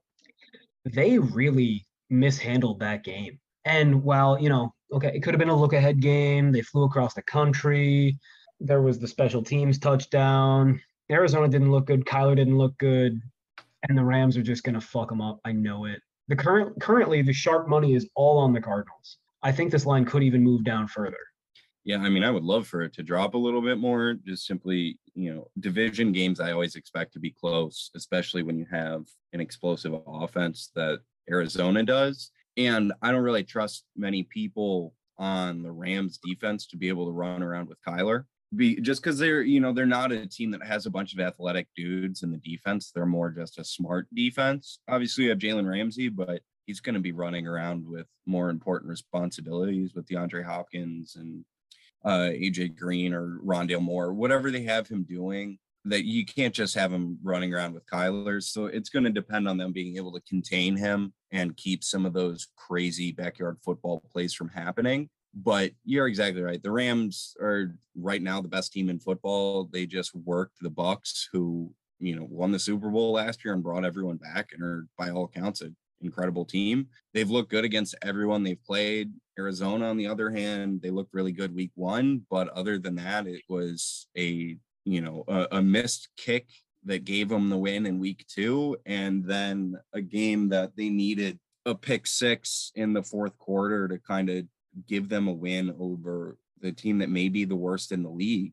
in the Jags. So while the Rams have decidedly won every game, the Cardinals have more like kind of squeaked some of these out. And yeah, just purely matchup. You have a better quarterback with the Rams. You have better playmakers. You have a better coach. The D line for the Cardinals is better, but the Cardinals don't have anyone that can cover. Their linebackers are fine. The Rams are a better team pretty much everywhere but the D line. And even with it being an in-division game, I'm okay with a few more points just because the Rams are a lot better. I love this game. And after I'm about to do something I don't love to do, but I'm going to give a free ad to pregame.com. I use them to kind of track lines in action.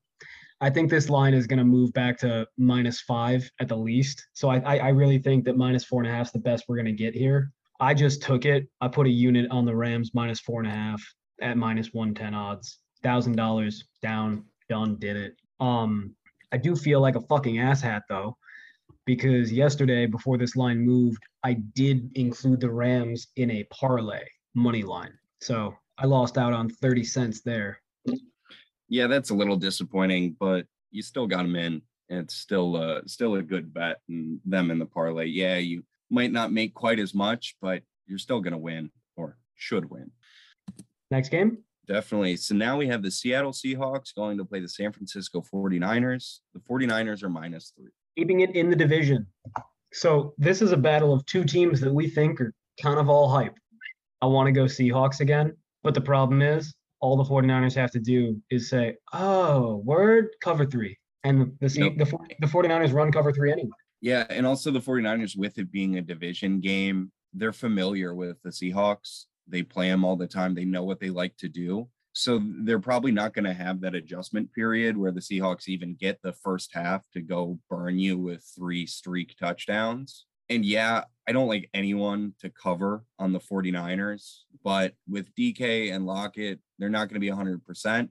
And if you do play that, shell cover 3, you're going to be able to take away what they're best at. And then it's, can the Seahawks create outside of that? And the 49ers D-line is going to shut down that stretch play they run and put a lot of pressure on Russ to then go away from what he's comfortable with under pressure. And you might get a couple, interceptions or just mistakes that he makes because of that. I don't love the 49ers offense, just like I don't love the Seahawks defense. I think that's kind of just two below average groups going at it. But the I like incredibly movable force versus the unstartable object. Yeah. And so I like the 49ers more than I like the Seahawks, just because I think they'll know how to play them and are at least on the D line well set up to kind of force Russ into mistakes and shut down the run game.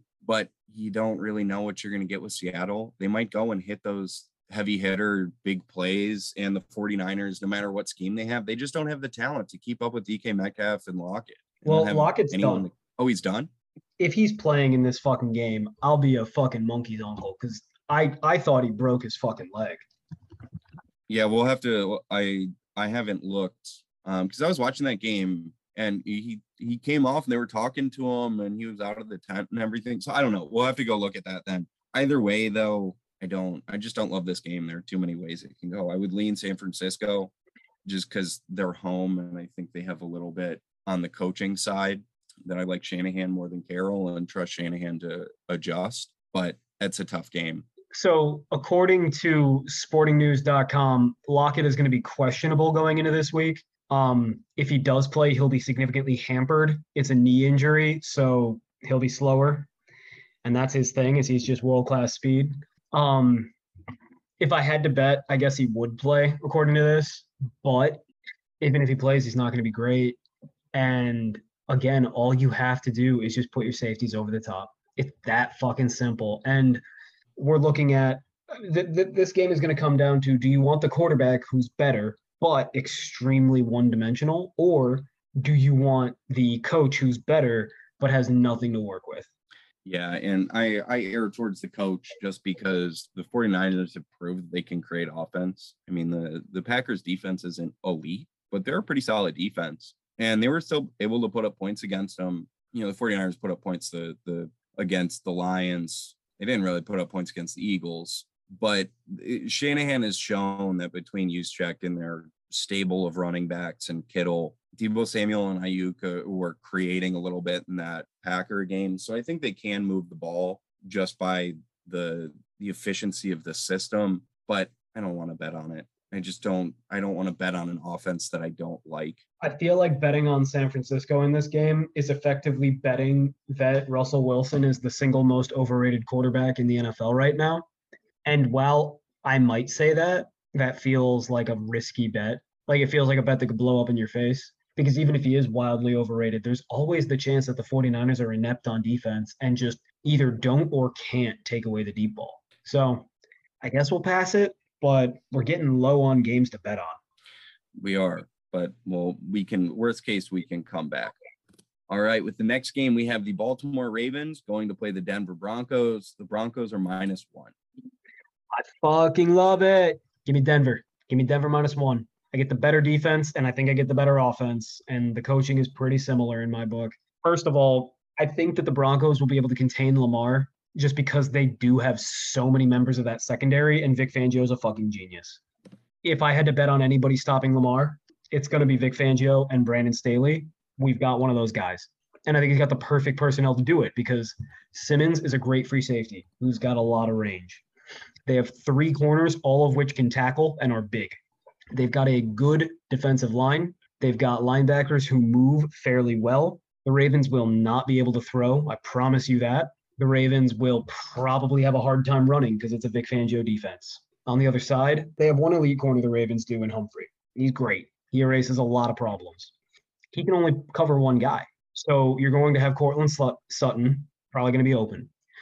You are going to have Tim Patrick. He will be open in the slot. It's just what he does. You're going to have George Fant. He will be open. You love calling him George Fant. His name's Noah Fant. Dude, fuck me. Why do I always call him George? I get him confused with Kittle? I don't know. I was trying to think of, are there famous George Fants out there? No, there's literally nothing. It's just Noah Fant. I call him George. I only call him George on this podcast. But anyway, Noah Fant will be open. George is going to have a great week. Yeah. George Noah Fant is going to have a fucking great week because the Ravens have nobody who can cover a tight end right now at all. Look at what Waller did to him. Look at what Hawkinson almost did to them. And that's with Goff. So I like Denver a lot. I know that they're hurt at wide receiver. I know KJ Hamler is done for the year. And trust me, that hurts my soul. But, oh shit, I just saw that the Broncos put Ronald Darby on IR. I didn't know that. Didn't they put him on IR week 1? I don't think he's played all year, man. Okay. Darby played all of week 1 and he played well. But after that, IR. Didn't know that. Hasn't bitten him, so I guess it doesn't matter. That's the beauty of having Patrick Surtain as your third corner. It's actually hilarious because the Broncos have been absolutely ravaged by injuries at wide receiver, but they still have Tim Patrick, Cortland Sutton, and Deontay Spencer, along with Noah Fant and Albert Akwubugunam. All I know about Akwubugunam is that he's really fast, and that's nice. Noah Fant's actually really good. Cortland Sutton is a legitimate number 1 wide receiver, and Tim Patrick's a great slot. Deontay Spencer can move. They're going to move the ball. Yeah, that's where I do worry is that they've been hit. Now Judy and Hamler are out. And when you have Marlon Humphrey, if in theory he just shuts down Cortland Sutton, now you're relying on Fant as your main guy. And then, they have solid playmakers between their backfield and the slot guys, but it's not a particularly scary offense. But yeah, the Ravens have one cornerback. They haven't really been able to get a pass rush going. Their defense is fine, but if you're throwing to people other than the guy covered by Marlon Humphrey, they're going to be able to produce. And I trust Teddy and Pat Shurmur to be like, hey, Marlon Humphrey's over there. Let's throw to the other side. And they have enough, between the smarts of Teddy and some of the speed they have with the existing playmakers that they should be able to move the ball. And yeah, I expect that Denver defense to suffocate Lamar. They're not going to be able to throw it all, and then they're going to be able to just clog and play contain and keep Lamar in. He's going to break off runs. They're going to create because he's just too good not to, and too slippery not to make a few guys miss and bust off some big runs. But I don't think it's going to be enough to keep up with the ability of the Denver offense to kind of chug along. They're not going to be great, but they're going to be solid enough. And I trust Denver's defense to keep Lamar and Co in check. That -1's a good number. It's basically just a pick 'em here of who do you like. And I think Denver's in a good spot. They're playing in Denver. They've got the better defense and the more versatile offense. Yeah, if I was getting Denver with Jerry Jeudy and KJ Hamler healthy, this is a 2-unit bet easily. I fucking jack this bet up. But even as it stands, I think that the Broncos might have the better wide receivers in this game anyway, and they definitely have the better defense, and they definitely have the better passer, and the running game is going to be pretty comparable. So 1 unit on Denver. That is our third bet for the Super Contest. All right. For our next game, we have the Pittsburgh Steelers going to play the Green Bay Packers. The Packers are -7. Talk about another drop-dead leg.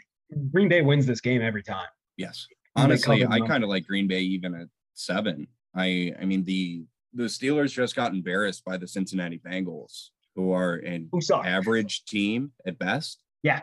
And the Packers, while they're, they have a couple issues, they're going to be able to absolutely feast on that defense. Your only worry is if TJ Watt and Alex Highsmith both play and are healthy, and with the current line situation in Green Bay, you might be getting the ball out really quick. But Matt LaFleur is great at just dump the ball off in half a second. And Aaron Rodgers is smart enough to do that. They have the playmakers too. And the Steelers can't cover that many guys. They don't have really anyone that can cover Devontae. And they definitely don't have people that then, if Joe Hayden's covering Devontae, that can run with MVS or Lazard. I'm actually really glad you brought up the offensive line, because going into last week, a lot of people were worried about the Green Bay offensive line. And I went through it, and basically all that's different is that their left tackle is a nobody that nobody's ever heard of. And he didn't play great against the 49ers, but he played slightly below average. And against that defensive line, that's pretty fucking good. And generally in that game, Green Bay won on offense by winning the line of scrimmage. They beat a defensive line in San Francisco that is supposed to be special. San Francisco couldn't get push. They couldn't really stop the run, and they weren't getting significant enough pressure on Rodgers. So I don't think that's really a problem. And to the extent it is, LaFleur loves keeping extra blockers in, and he loves running the ball. And that will stifle even if TJ Watt plays, he's not going to be 100%. So I think that's enough to stifle an incomplete version of TJ Watt. I don't think Pittsburgh can move the ball. I think that Big Ben is sad. It's week 3, and I'm like thinking of ways that they can get out of this season with him. They got 14 more games with this dude who we know should not be in the NFL right now. Yeah, I mean, it's really bad over there right now. Their offensive line has not worked at all. They've been terrible. Najee, would he get like 19 targets last week? Because they can't even run the ball behind that line, that they've reverted to, all right, well, we have to pass everything, and we're just going to do little screens and flares and whatever to kind of set that up. But even that isn't really working anymore, because Ben, he's struggling to even do that, between not being able to move and his arm having no zip anymore. That he's just a walking corpse at this point. Yeah, the Steelers have a few playmakers that I like between Najee, Claypool, Juju can do some things, but Green Bay has really good corners. They're going to be able to put pressure on Ben, so they have to get the ball out quick and make some tough decisions. And I trust Jair Alexander and Eric Stokes to cover Chase Claypool and Juju for 2 seconds. So I like the Packers. I think they're going to absolutely run the Steelers.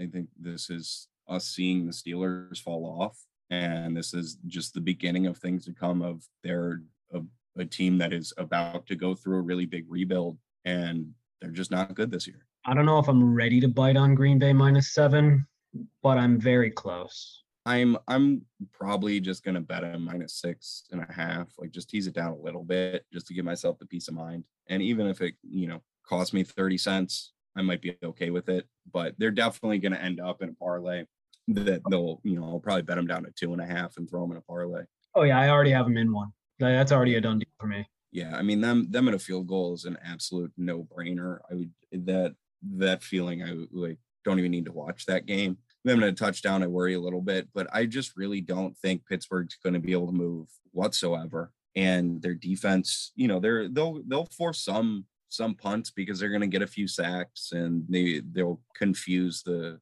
Rodgers on a couple plays, but they're going to get 3 punts. You still have 5 other drives that I expect the Packers to score on. So I just don't think Pittsburgh's will only keep up with them. I like Green Bay. They're a team that, and I really hate betting on Green Bay. I don't like it. It makes me feel dirty. But luckily, it can bet against them, against the Steelers. And yeah, I mean they're just a much, much better team than Pittsburgh. And this is the beginning of Pittsburgh's true descent, in my opinion. Yeah, no, I agree. I think Pittsburgh's going to be, by the end of the year, I think Pittsburgh and Jacksonville are going to be duking it out for who gets to draft. I don't know, maybe Sam Howell, but they're both fucked. So Sunday night. All right, let's do it. The Tampa Bay Buccaneers going to play the New England Patriots. A little revenge game for Tom Brady. The Patriots are +7. This game has moved almost 3 points now because but last week it was Tampa Bay -5. And it's crossing a key number to getting up to 7. So those 2 points are more like 3. And I still like Tampa. And I'm hearing old heads and, ancient sharps who are now square talk about how, Belichick is still a genius and Tom Brady's great, but he's still old. I got really bad news for those people. Belichick is not a genius, and he hasn't been. And he's got his handpicked quarterback that he was high on. The dude fucking sucks. The Buccaneers' biggest weakness is their pass defense right now. I don't think Mac Jones can take advantage of it. And I know that Tom Brady's going to put up big-time stats in this game. He's going to pad that fucking book. I've already got a unit on Tampa. I think I'm going to stick with a unit, but I've also got them as a leg in a parlay.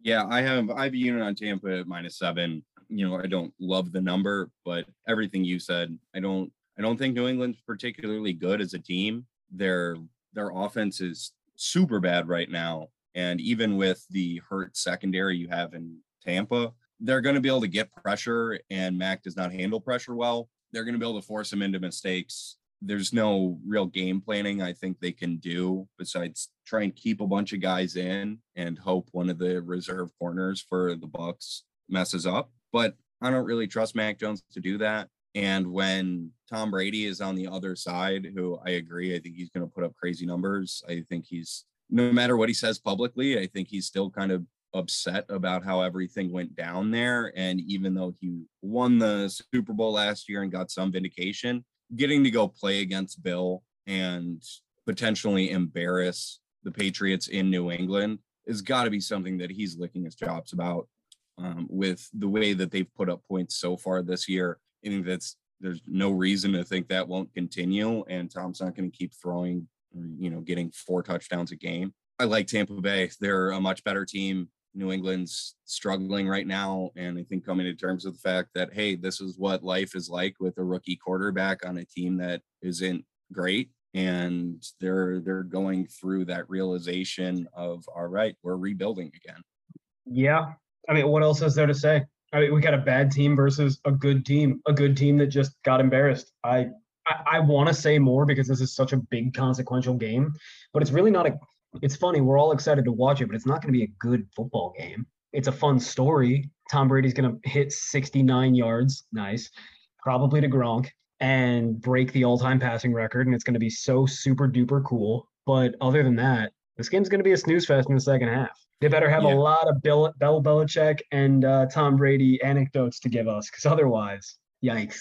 Yeah, I think it's going to be fun for the first half because it's going to be all the nostalgia and fanfare of Tom's back and all this. But when it's 28-7 at halftime, I think it's going to be going to bed pretty early on a Sunday, not needing to stay up watching how the rest of this game turns out. Tampa's much better. They have the drive after losing last week. They have the drive of Tom coming back. They have the talent. And New England, they just have a lot going wrong for them and working against them right now. It's going to be a good game for Tom. All right. With that said, you want to go into the Monday night game? We can jump into the Las Vegas Raiders going to play the Los Angeles Chargers. The Chargers are -3.5. It's actually very funny because the Los Angeles Chargers are going to have exclusively fans from San Diego at this game, and all of the Los Angelinos will be rooting for the Raiders. This game will be a Raiders home game. I'm like, people like the Cowboys in LA quite a bit. I was at the Cowboys versus Chargers game. It was probably 65-35 Cowboys fans to Chargers fans. This game's going to be 90-10. Driving around LA, even today, I saw a good dozen Raiders flags hanging off of cars. The Raiders are probably the most popular team in LA. People fucking love them. Additionally, people from Oakland that are Raiders fans are going to want to come down to LA because despite it being California, the Bay is cold and Los Angeles is always warm. So people in Northern California legitimately look at LA the way that normal Americans do, which is, ooh, sunny, warm, fun place to visit.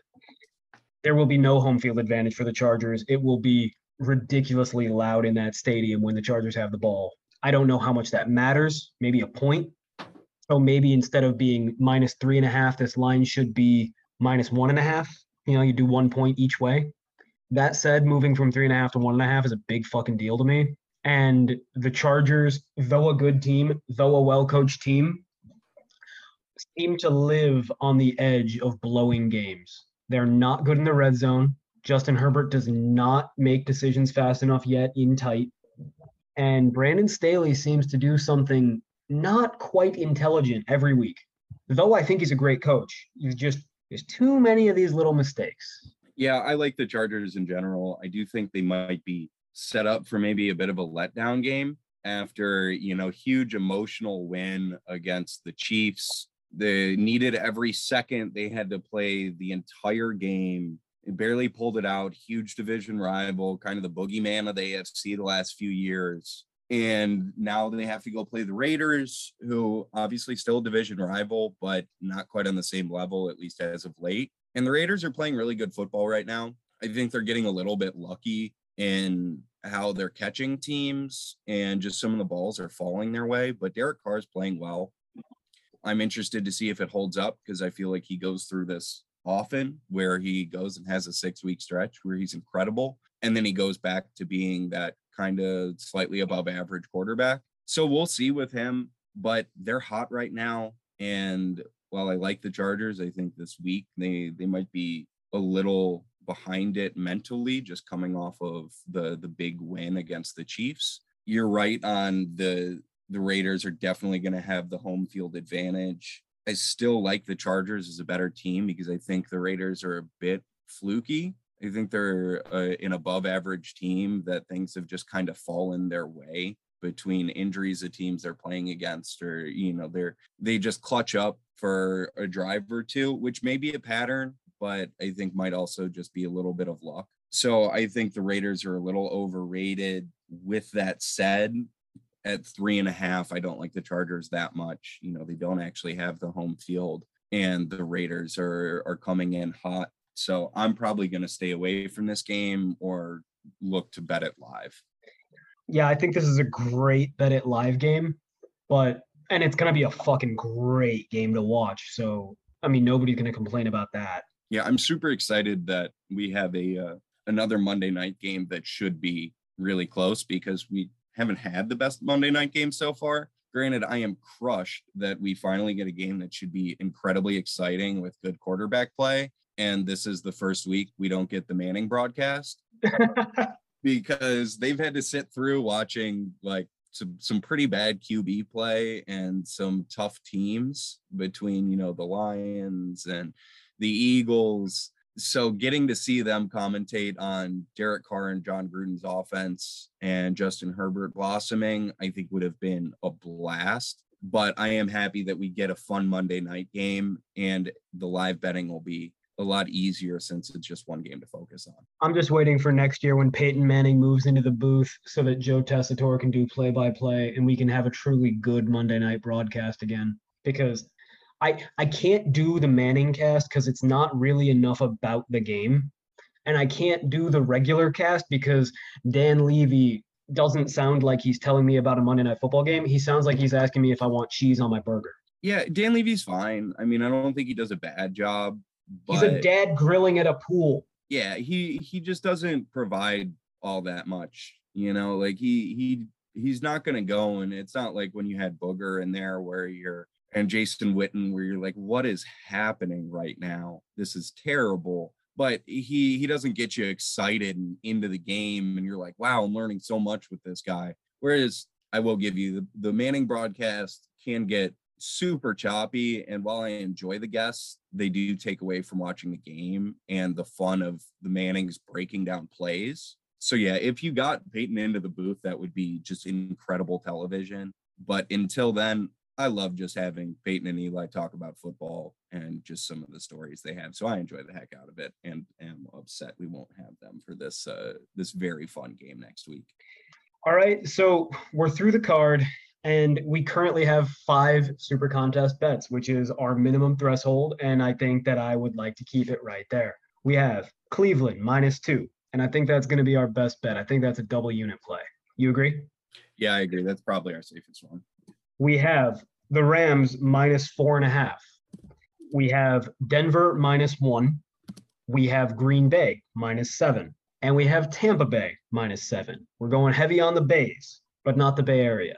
We also like Kansas City first half. Are we going to stick with that? Are we going to put that out there? I get so fucking nervous with first half bets, but it makes sense. Yeah, I mean, I also get crazy nervous because who knows? I mean, the Chiefs might come out slow. Tough game for them last week. Took a lot out of them. And so it might take them till the second half to really get going. But, I mean, I bet on it. Even, 3.5 is a little bit weird of a number. But Kansas City is so much better. And I think they're coming in pissed off. And Philly, they might be upset, but they're also coming off a Monday night game. And they're bad. They've had tough injuries, and they're just bad. They're not a good team. They have a few good players, but they're not a good team. So I'll bless this bet as kosher, and I think we'll call that meeting adjourned. Wonderful. Another fun week of looking at some football games. Feel good about some bets we have here. Might not be as wide of a betting range as last week was, but I think we got some good numbers and some good value. Yeah, our volume's down a little bit, but I like what we got. And I don't know about you, but I've got a few nice parlays coming up. Oh, I forgot my last parlay to toss in. I have Rams, Packers, and Buccaneers all money line parlayed at +150 odds. Yeah. I will be doing that bet in a few minutes. Yep. Shamelessly stealing that from you. Yeah, no, please do. I might even, honestly, if I were to go back and do it, I might even make Packers and Bucks like -2, get a little extra vig or a little less vig, get a little juicier of a number. Let's put it that way. But I've got those, and then I'm thinking about working in some kind of a round robin involving the Packers, Buccaneers, and Chiefs, just because I think those are the 3 most guaranteed bets. That parlay is +208. So with that, I think it's time to close out this episode of the Please Bet on Football Games podcast, where we ask you, please listen, please subscribe, please tell your friends, but above all else, please bet on football games. Hasta.